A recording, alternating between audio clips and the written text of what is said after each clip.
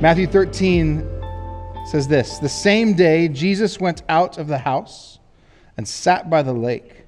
Such large crowds gathered around him that he got into a boat and sat in it, while all the people stood on the shore. Then he told them many things in parables, saying, 'A farmer went out to sow his seed. And he was scattering the seed. Some fell along the path, and the birds came and ate it up. Some fell in the rocky places where it did not have much soil.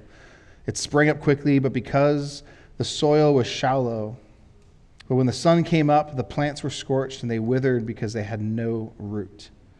Other seed fell among thorns, which grew up, choked the plants, and still other seed fell on good soil, where it produced a crop, 160, 30 times what was sown. Whoever has ears, let them hear.'"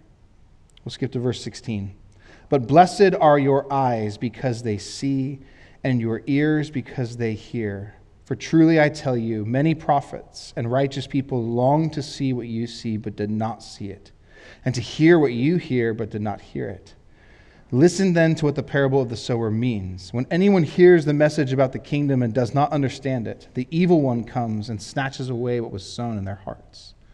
This is the seed sown along the path. The seed falling on rocky ground refers to someone who hears the word and at once receives it with joy, but since they have no root, they last only a short time. When trouble or persecution comes because of the word, they quickly fall away.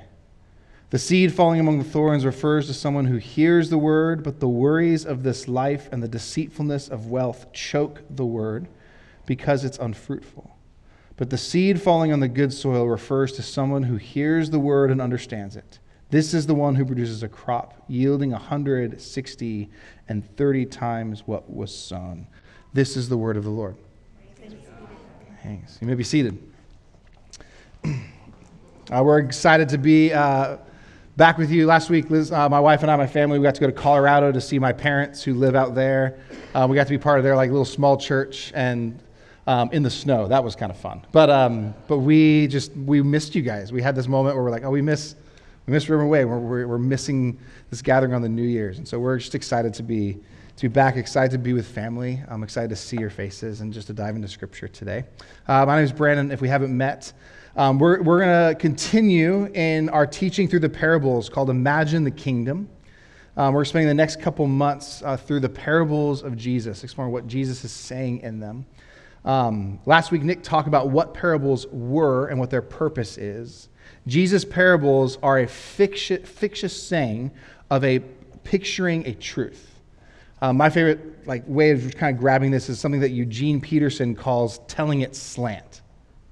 Telling it slant. It's a phrase that he actually borrows from a line of Emily Dickinson's poem where she says, "We tell all the truth, but tell it slant."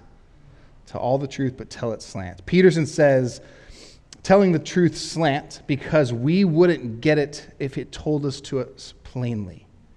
Jesus lets the truth come to us in an odd and seemingly obscure way in order to gain entry into us, in order to penetrate our hearts and minds with the things he hopes for us to see, to imagine the kingdom. And so it is with the parables of Jesus. They are familiar images, familiar things we're aware of, but it introduces us to the unfamiliar, the working of God's kingdom among us. Jesus is speaking in this way to stimulate our imagination about the kingdom of God. And the kingdom of God is wherever the kingship of Jesus, the rule of Jesus, becomes manifest among us. And in that, it reorients our entire life to what King Jesus wants here and now, like I said, in our midst. And so through the parables, Jesus isn't just trying to get us to just to know something intellectually, cognitively, but he is trying to get it into us to be active citizens of the kingdom of God over the course of our entire lives. Let's dive in. Before we do, can we pray? Let's pray.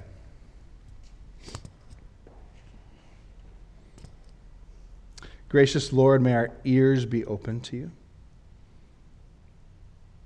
May our hearts be eager and attentive to your word this morning. May we hear your word as we read and we study the scriptures. May we hear your word as we reflect together on the gospel. So Holy Spirit, come. Make us aware of you again. In your name we pray.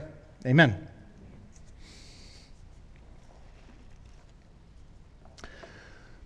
There was a crowd of young college students seated on the grass in a park one day.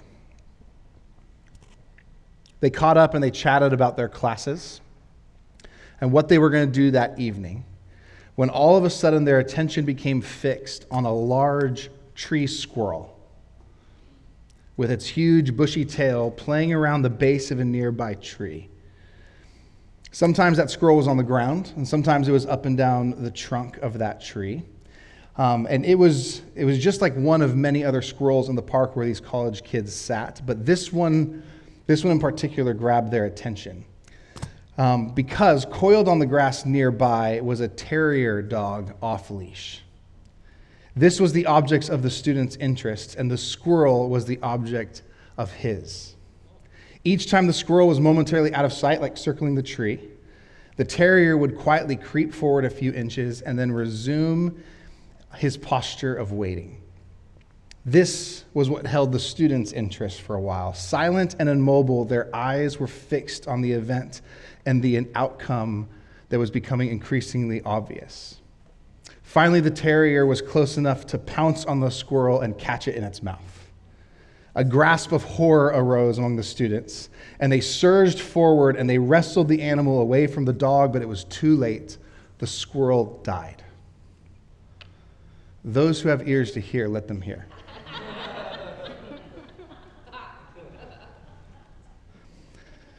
What's your response to that? Is the story I'm telling about actually about college student and squirrels? If it's more than that, what is it? What am I on about? Someone's like, yeah, I think you know. Today we're looking at the parable called the parable of the sower. And although my parable about college kids and a squirrel, it's like kid art compared to Jesus' parables, there's something similar to that just took place. As the disciples heard Jesus, we just read, as he got in a boat, they heard Jesus tell this story.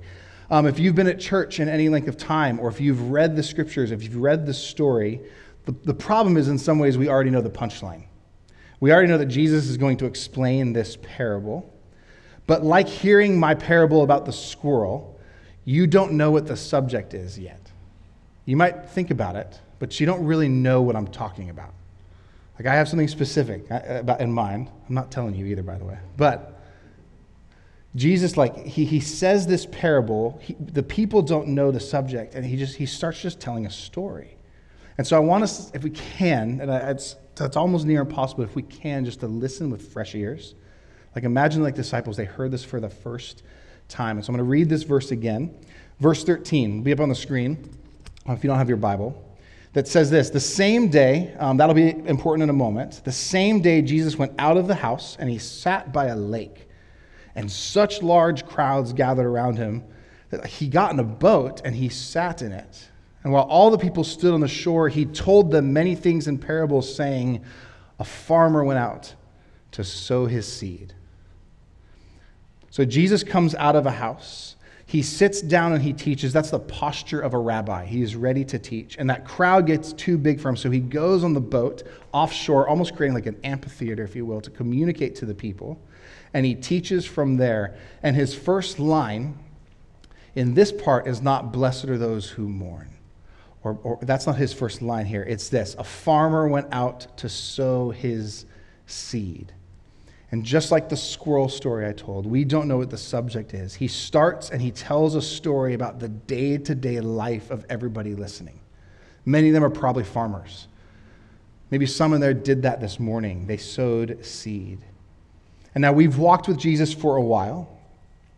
In Matthew, we have a long sermon of Jesus, the Sermon on the Mount, where he's pretty clear, even though it's difficult teaching, about what it's like to live in the kingdom of God as citizens of the kingdom.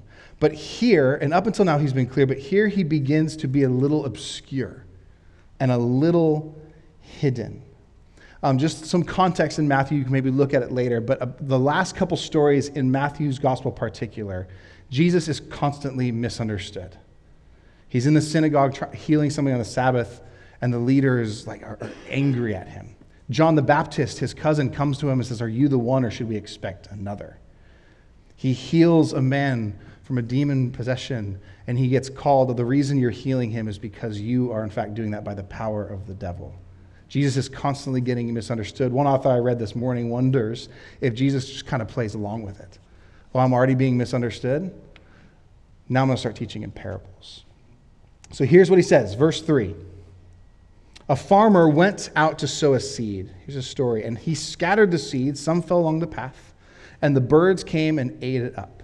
Some fell on the rocky places where it did not have much soil. It sprang up quickly because the soil was shallow. But when the sun came up, the plants were scorched, and they withered because they had no root. Other seed fell among the thorns, which grew up and choked the plants. And still other seed fell on the good soil, which produced a crop. 160, 30 times was sown. Whoever has ears, let them hear. What is he doing here? What's he on about? First, this parable, just some more context before we dive into the meaning of it. This parable is found in all three of the synoptic gospels, which is Matthew, Mark, and Luke. Synoptic, that's really hard to say this morning. Synoptic gospels, it means seen together. They're very similar. They have similar stories, similar flows, different audiences, different stories, but they have similarities. And all three of those gospels have this parable as the start of Jesus' teaching. Any careful reader of the scripture should have a flag go up. Anytime across the board you see the same story in each gospel. Something important is happening here. All three gospels have this flow. It starts with the parable itself. Then the disciples ask the question, what are you saying? Why are you teaching in parables? What is the meaning of this parable? And then all three accounts, Jesus tells them the interpretation of it. He does not do that with a lot of the parables. But this one, he gives us the interpretation. And all the accounts, the disciples have no idea what Jesus is meaning here, and they come to ask him. And it could be tempting for us to again think that the disciples are just dense, like they don't get it. But in the same way that the parable I shared at the beginning, what are you talking about, Jesus? We know you're teaching something important. What is it? Jesus ends all three accounts again with his interpretation. And in Mark's version, I love this, and this is for us as we step into learning about the parables. In Mark's version, Jesus says this, "Don't you understand this parable?" He's talking about the sower. "How then," Jesus says, "will you understand any parable?" Jesus sees this parable that he's about to give and his interpretation as a way of understanding the rest of the parables. It's why it's at the beginning of each one in the Gospels. And so this morning, I just want to focus on the characters in the parable. Usually parables have characters. And so we're going to focus on three. Next slide, if you want to put that up there. We're going to look at these three things. One, the condition of the soil, the capacity of the seed that is sown, and the character, meaning the quality, who this sower is, the character of the sower. So first, the condition of the sower. I want to look at the characters of this parable. Next slide. In all four soils, the same farmer is sowing. The same seed is sown. But the results of the sowing are not dependent on the quality of the farmer or the quality of the seed, but on the condition in which that seed is sown and received from each of the soils. This parable, like Nick talked about last week, is ultimately about how we hear. It's about how we hear the message, the word of God by Jesus. And don't think just hearing I listen, I can hear it, but more like Deuteronomy 6, what Israel would say every day, the Shema, "Hear, O Israel, the Lord our God, the Lord is one." It's this action hearing. It's understanding and hearing enough to where our actions react because of it. We live in that way. This is about how we hear. So let's look at each of the soils. And what I want to do is look at a soil, and then Jesus in all three Gospels explains what that is. He interprets it. And so I want to read each one as we do that. So first, the path. Next slide. We'll do the path. This is the one, this is Jesus' interpretations from Luke, Mark, and Matthew. In Luke, Jesus says this is what the path is. It's the one who hears, but then the devil comes and takes away the word from their hearts so they may not believe and be saved. In Mark, he says this, as soon as they hear it, Satan comes and takes away the word that is sown in them. And in Matthew, which we're in today, it says, when anyone hears the message about the kingdom, does not understand it, the evil one comes and snatches away what was sown in their heart. This is the seed sown along the path. The first soil is this picture of a path. It's like, imagine the edge of the field. The edge of the field where the farmer sown, that field, it's been trodden over. It's been traveled on. It's been compacted down by many travelers. That ground is compacted and that seed is sown in the field, and the seed that makes it onto the path or is sown on the path, it says, it can't penetrate that compacted soil. It's easy picking for the birds. They simply swoop down, they grab the exposed seed, and it just lays on that hardened soil. This is a picture of the hardened heart, hardened life. One that hears the message about the kingdom but can't or won't receive the message. There are people whose hearts have become compacted. They hear but not perceive and eventually become hard of hearing. And Jesus says the Satan, the accuser, comes and can just easily pick the seed that could have been planted. A lot of things can harden the heart. Just with each of these, I want to have a gospel story in here. In Mark's gospel, just a few verses before Jesus gives this parable of the sower in Mark's gospel, Jesus is in the synagogue on Sabbath, and a man with a withered hand is there as well.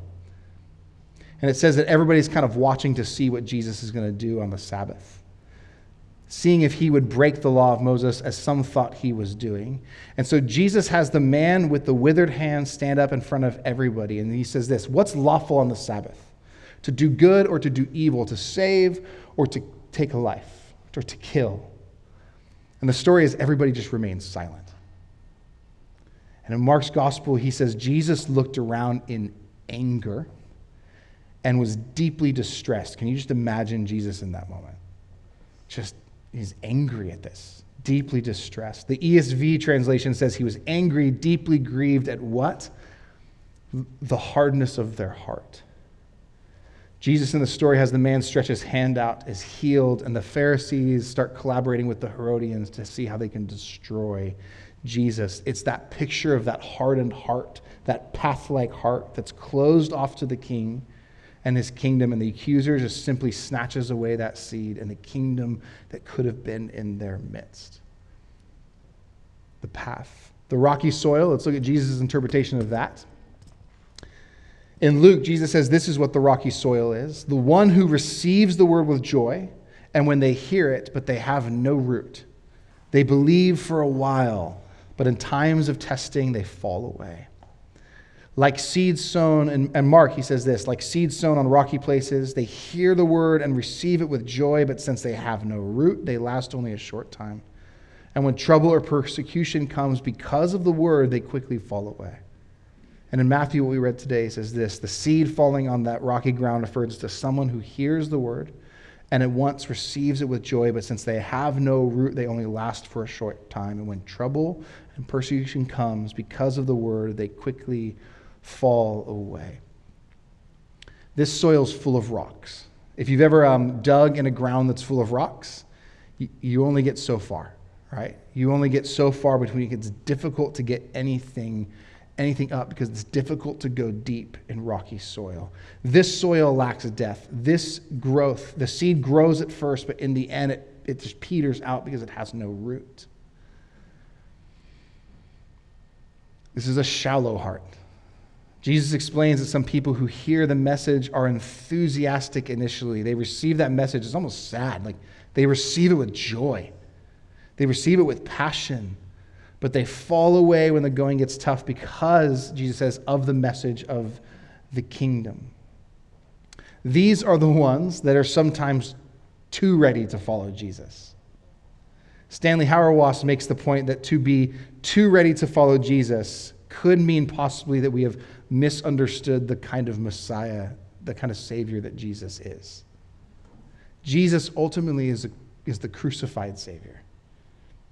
A Messiah like we don't always expect. Following Jesus is difficult and demanding. Yes, his yoke is easy. Yes, his burden is light. Absolutely.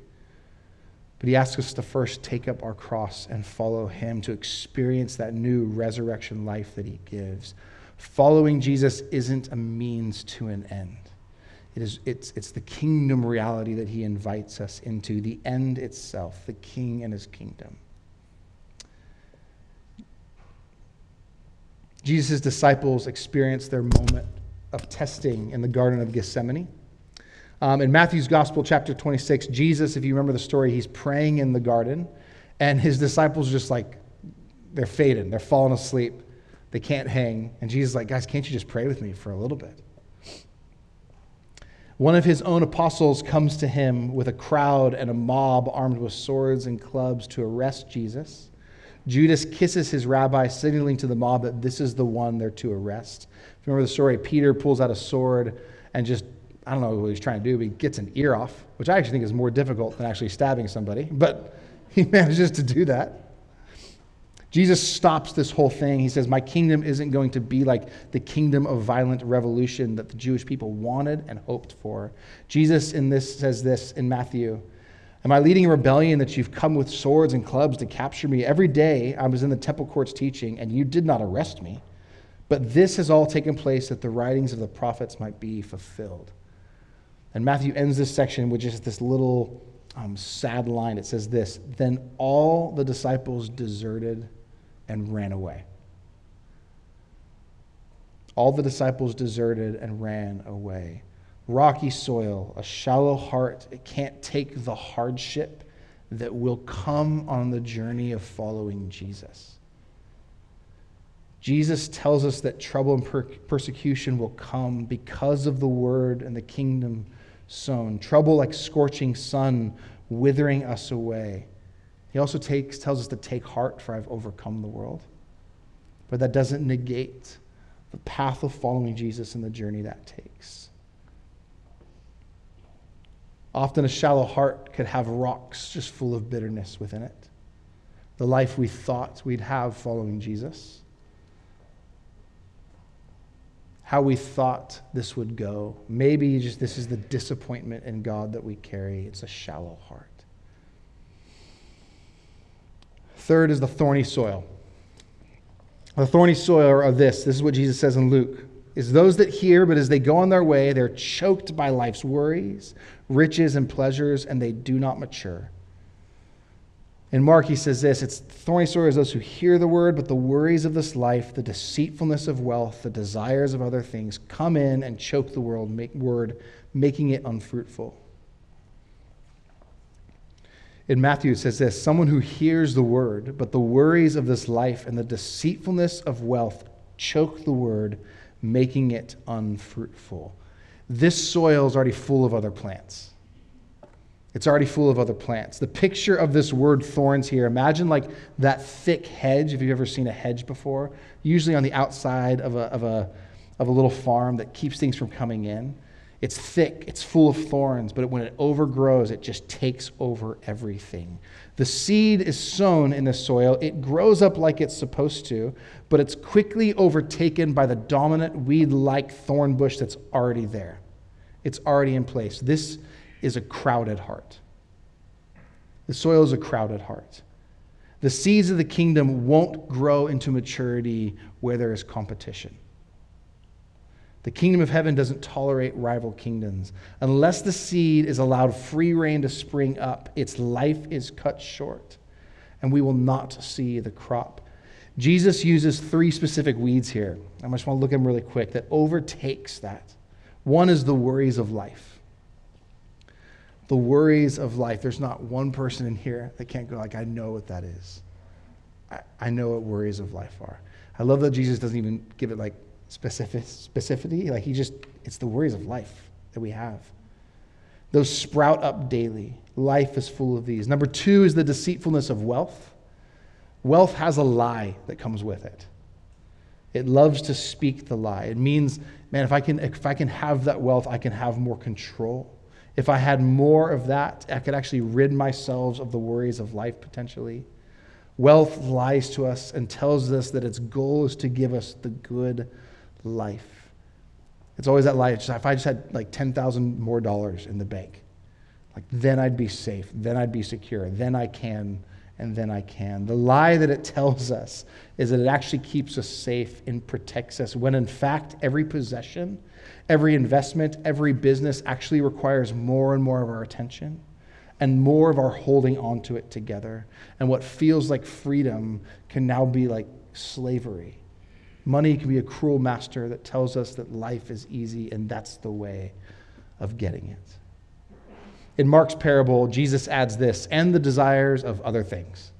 Almost like etc., right? All the things in life we can imagine. He just doesn't leave it up to a few lists, but anything you can imagine that like a thorn bush just grows up and just overtakes the field. All three of Jesus' interpretations of the thorny soil use a quite violent word to describe their action. Did you notice that? In all three, it says this, that the thorns choke the seed. I was sitting with that image this week. They crowded out so much that the pressure comes, that it becomes unfruitful. It actually exhausts the life that could have been. In Luke's gospel, he adds this, they do not mature to the potential of what it was supposed to be. A crowded heart just doesn't mature. Doesn't mature. And finally, if you're like, man, these soils are a bummer, we get to the good soil. We get to the good soil. This is what Jesus says in all of his interpretations of it. In Luke, he says this, good soil are those with a noble and good heart, who hear the word, retain it, and by preserving, produce a crop. In Mark, he says this, they hear the word, they accept it, and produce a crop. Some 30, some 60, some 100 times what was sown. And in Matthew, what we read today, but the seed falling on the good soil refers to somebody who hears the word and understands it. This is the one who produces a crop, yielding 100, 60, and 30 times what was sown. This is soil how it should be. It's well-tended soil. It's rid of rocks and weeds and ready to receive a seed and produce a crop. It's loose enough to retain a seed. It preserves that thing that happens with seeds in that waiting season where you bury it and you don't see what happens. You have no idea. If we didn't have modern technology in some ways, we'd be like, look at this. I buried it and it grew. Seed that is healthy, well-tilled, and after that waiting period, life springs forth. This is a healthy heart. A heart that's ready for the journey of growth. Jesus says it's a noble and good heart. It's like a beautiful. That's what that word means. Noble, beautiful, healthy heart. And the story that came to mind for me was the story of the woman washing Jesus' feet. If you read the story of the sower in Luke 8, the story right before when Jesus gives this parable is this story. In Luke's gospel, the story right before Jesus telling the parable, there's a story of a woman who interrupts a dinner party at a Pharisee's house named Simon that Jesus has been invited to and is laying down eating. They're reclining at dinner eating when she comes into the courtroom, or the courtroom of the courtyard of the house. She interrupts this party. She stands behind Jesus. She's weeping. Her tears begin to wet Jesus' feet as she takes her hair and she wipes Jesus' feet and pours perfume on them. It's this scandalous picture of something happening then as it would be now, if it happened right here. Simon the Pharisee knows that this woman's a sinner and kind of surmises to himself that if Jesus is letting her do this to him, then he must not be a prophet, for he must not know who she is. He tells a story about love being connected to how much we've been forgiven. And in short, Jesus forgives her in front of everyone.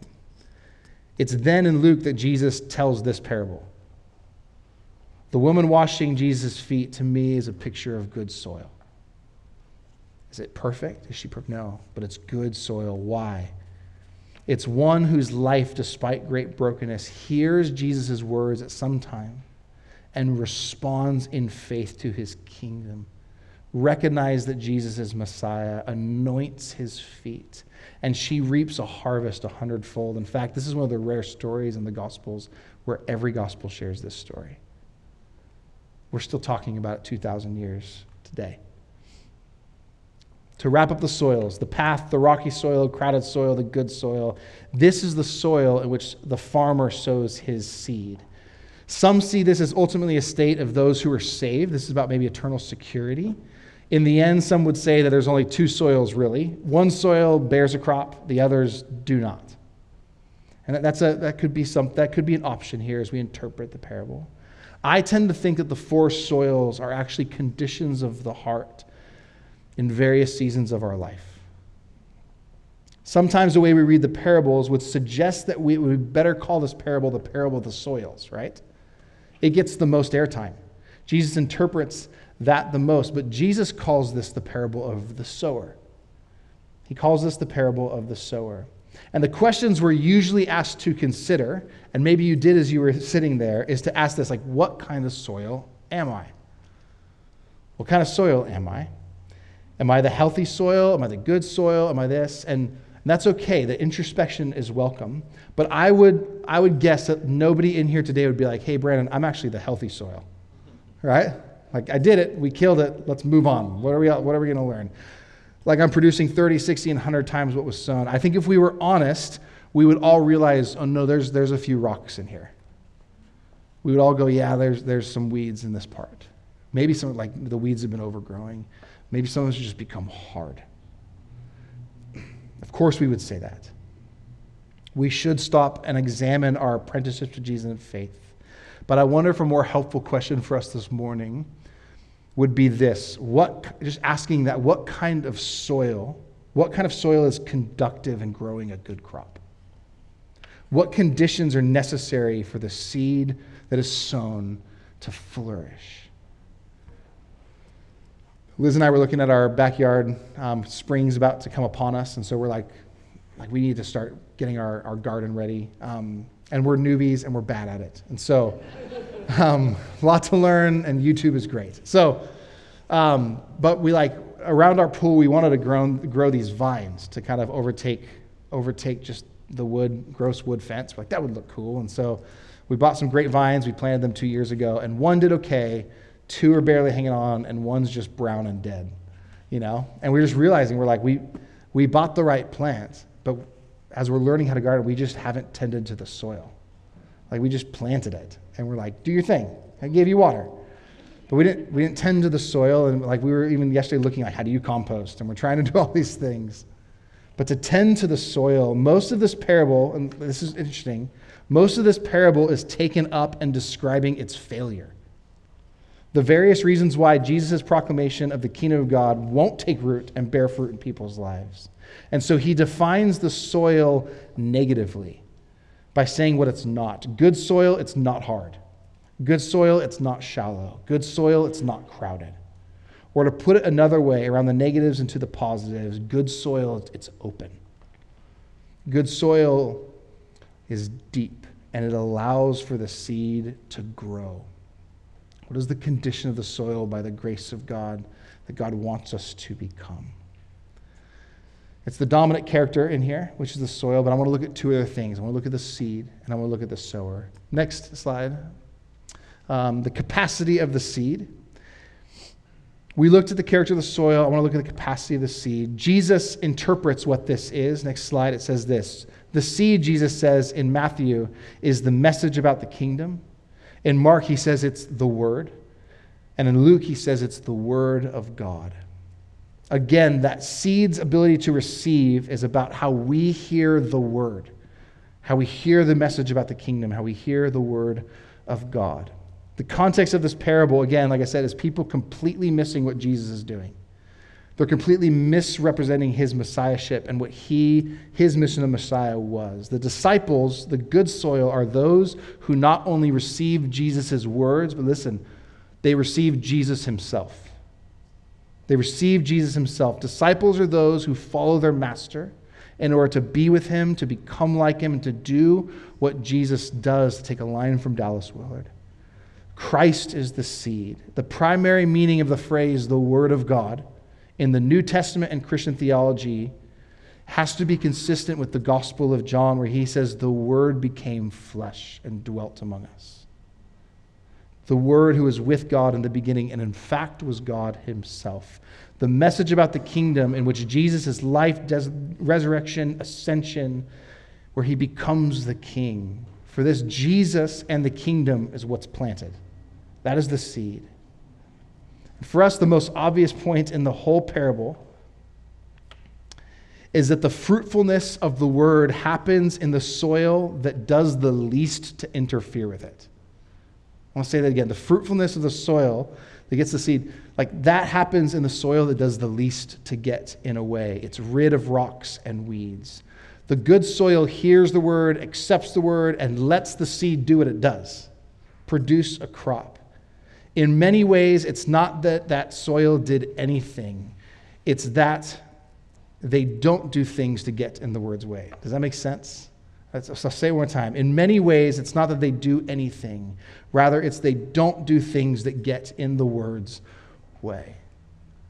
The worries of life, the deceitfulness of wealth, and so on. It's the word and the word alone that does the rest. It's Jesus and Jesus alone that does the work in us. The whole purpose of the coming of the word is to produce a people who bear the fruit of the kingdom. But how does that happen? How do we allow the word of God, the seed, to actually root in us and to bear something fruitful? Just to end this part, a look at the word fruit in the New Testament provides a lot of wisdom into the posture it takes to let the word of God have its way in the soil of our lives. We could look at Galatians 5, the fruit of the Spirit. We don't have time, but just for us this morning, Jesus calls himself, of course, the true vine. In John 15, he characterizes himself as the true vine, his disciples the branches that are attached to the vine. Again in John 15, and the point that he makes in that image, I think is really complementary to the sower, parable of the sower. Just as the branch on a vine is not able to bear fruit by itself unless it remains in the vine, so we cannot bear fruit unless we remain in Jesus.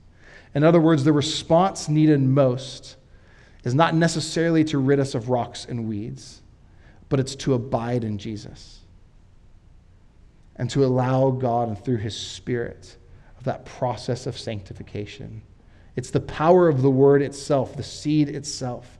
This means, in terms of the sower, the parable, it's not putting obstacles in the way of what God's already at work and trying to do in you. The seed is in you. The kingdom is in you. And Jesus is at work already. May we not get in the way of it. In our relationships with one another, maybe the relationships that are difficult, do we remain in Jesus in that? In times of grief, when we want to hide and cower, do we remain in Jesus? When opportunities come for more income or for promotions, are we remaining in Jesus? The seed is the word of God, the kingdom and the king himself, Jesus. And lastly, the character of the sower. The last piece. What is not the character of the person, but like, what is the sower like? Is he stingy? Is he skilled? Jesus in this parable doesn't explicitly say who that sower is. A parable, a few verses that we're going to look at some point, which is the parable of the weeds. Jesus says in that parable that the farmer that sows the seed is the Son of Man. That's one of his favorite lines about himself that he gets from Daniel. But in this, it just says, a farmer sows his seed. Like I told you before, and if you go to my house, you'll see we're not much of a gardener. But it strikes me, watching this sower sow, that it's probably not best just to sling like seed everywhere and not really caring where it goes. Just slinging it every direction. What we'd expect a responsible sower to do is to spend some time preparing the ground, putting in some fertilizer, digging it up, making it holes, dropping in seeds as it should be. But that's not what happens in this story. He picks up with great handfuls of seeds and he just seemingly tosses it in every direction without a care in the world where it lands. On a path, on rocky soil, on a thorn bush over there, and on the good soil that he has. Can you imagine if you were following a truck in one of just the fields in our city, and that truck's bed was full of seeds opening and spilling all over the place as it swerves on the asphalt, and then up a hilly rock berm, and then through like the untamed land part, and then finally onto his field? You would flag the farmer down. you would say, what are you doing? And he would say, I know what I'm doing. And you would be like, you're out of your mind. You're wasteful. It seems like you're wasteful. Jesus, the sower, goes out and he sows and he scatters the seed generously, almost wastefully, everywhere. On the road, among the rocks, among the thorns, the bad soil, and the rich soil. Again, no farmer would do this. God, it seems, doesn't ask that question, but simply just scatters the seed of the kingdom. He just scatters the seed of the kingdom. May we do as well. Over generously, without calculating whether it's a good investment or it's going to have a return. It seems that Jesus has an infinite number of seeds to scatter. And the parable starts and points us back to Jesus, and therefore, what is God like? Jesus is God in the flesh. What is God like? God invites us to the kingdom that's extravagantly generous. It points to a sower who's interested in all and who wants his kingdom to take root everywhere and who invites us to receive the seed. Receive the seed of the kingdom that the Father, the Son, the Holy Spirit sow, which is the kingdom of God. In pre-gathering prayer this morning, as we were praying for today, the word that just kept in mind for a couple was just trust. This invitation to trust again. I was thinking about that in prayer, just this invitation to receive God's provision, this invitation to receive God's care in the parts of our lives that feel rocky and feel overgrown and feel hard, is to receive that again, to trust. We have the witnesses of the disciples in their gospels. Jesus invites us today in the same way he invited his hearers while he was standing on a boat and a crowd amongst him. This is what the kingdom of God is like. It has been sown generously. It has been scattered around. How will you receive it? How will you receive Jesus? What if our lives, both individually and as a community and brothers and sisters, is like a seed buried and ready to bloom? We want to receive the kingdom. May you receive the kingdom of God in your midst, rid of rock and weed, so that the forgiveness and grace of Jesus the King, like we can bear fruit in him. Before we take communion, I want to read a poem. If you're uncomfortable, a third of your Bible is poetry. So, you got to get good at this. But I wanted to show this up on the screen. This is Vincent van Gogh's Sower at Sunset, or Sunrise. I actually don't remember which one it is. Does anybody know? Okay. Pick one. It's sunset. The sower, I'll do sunrise. Farmers get up early. Sower at sunrise. I find this picture captivating. Something I looked at all week. There's the colors. The birds that are hovering over. The farmer just trolling and throwing. But this comes from Michael Geit. I think that's how you say his name. It's a poem I read this week in a book, and it grabbed me. And I want to read it as we prepare to take communion.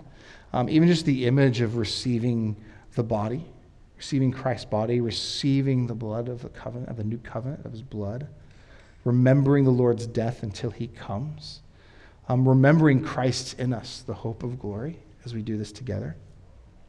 And so here's the poem. I would say it's not up there, but just as you see the image, before we worship and we take communion, that's what it says.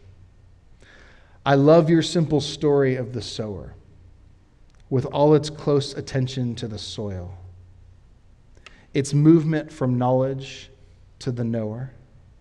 It takes on the tenacity of toil.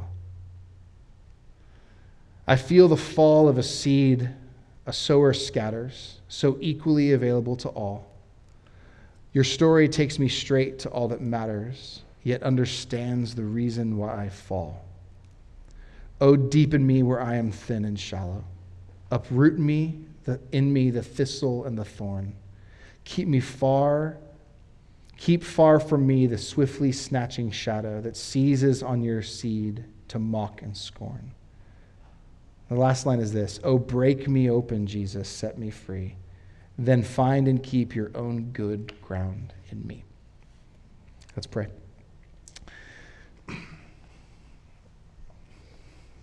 Jesus, I thank you for your patience with your disciples, to sit them down, and to say this is what it's about. Would you do the same in our midst? We come to listen to your word, Jesus. not my message, but like your scripture, your word, you, Jesus. Would you open up our ears to hear it again? God, would you till up the soil in our hearts again? Would you continue the work? God, I just pray for us as a community that we would yield to the work that you want to do, Holy Spirit. So would you come as we worship, as we take communion? As we remember your covenant with us, Jesus, we come thankful. We come thankful. And with like a declaration that we will follow you again, that we want to be with you, Jesus. We love you and pray. Amen. You're dismissed to grab the elements.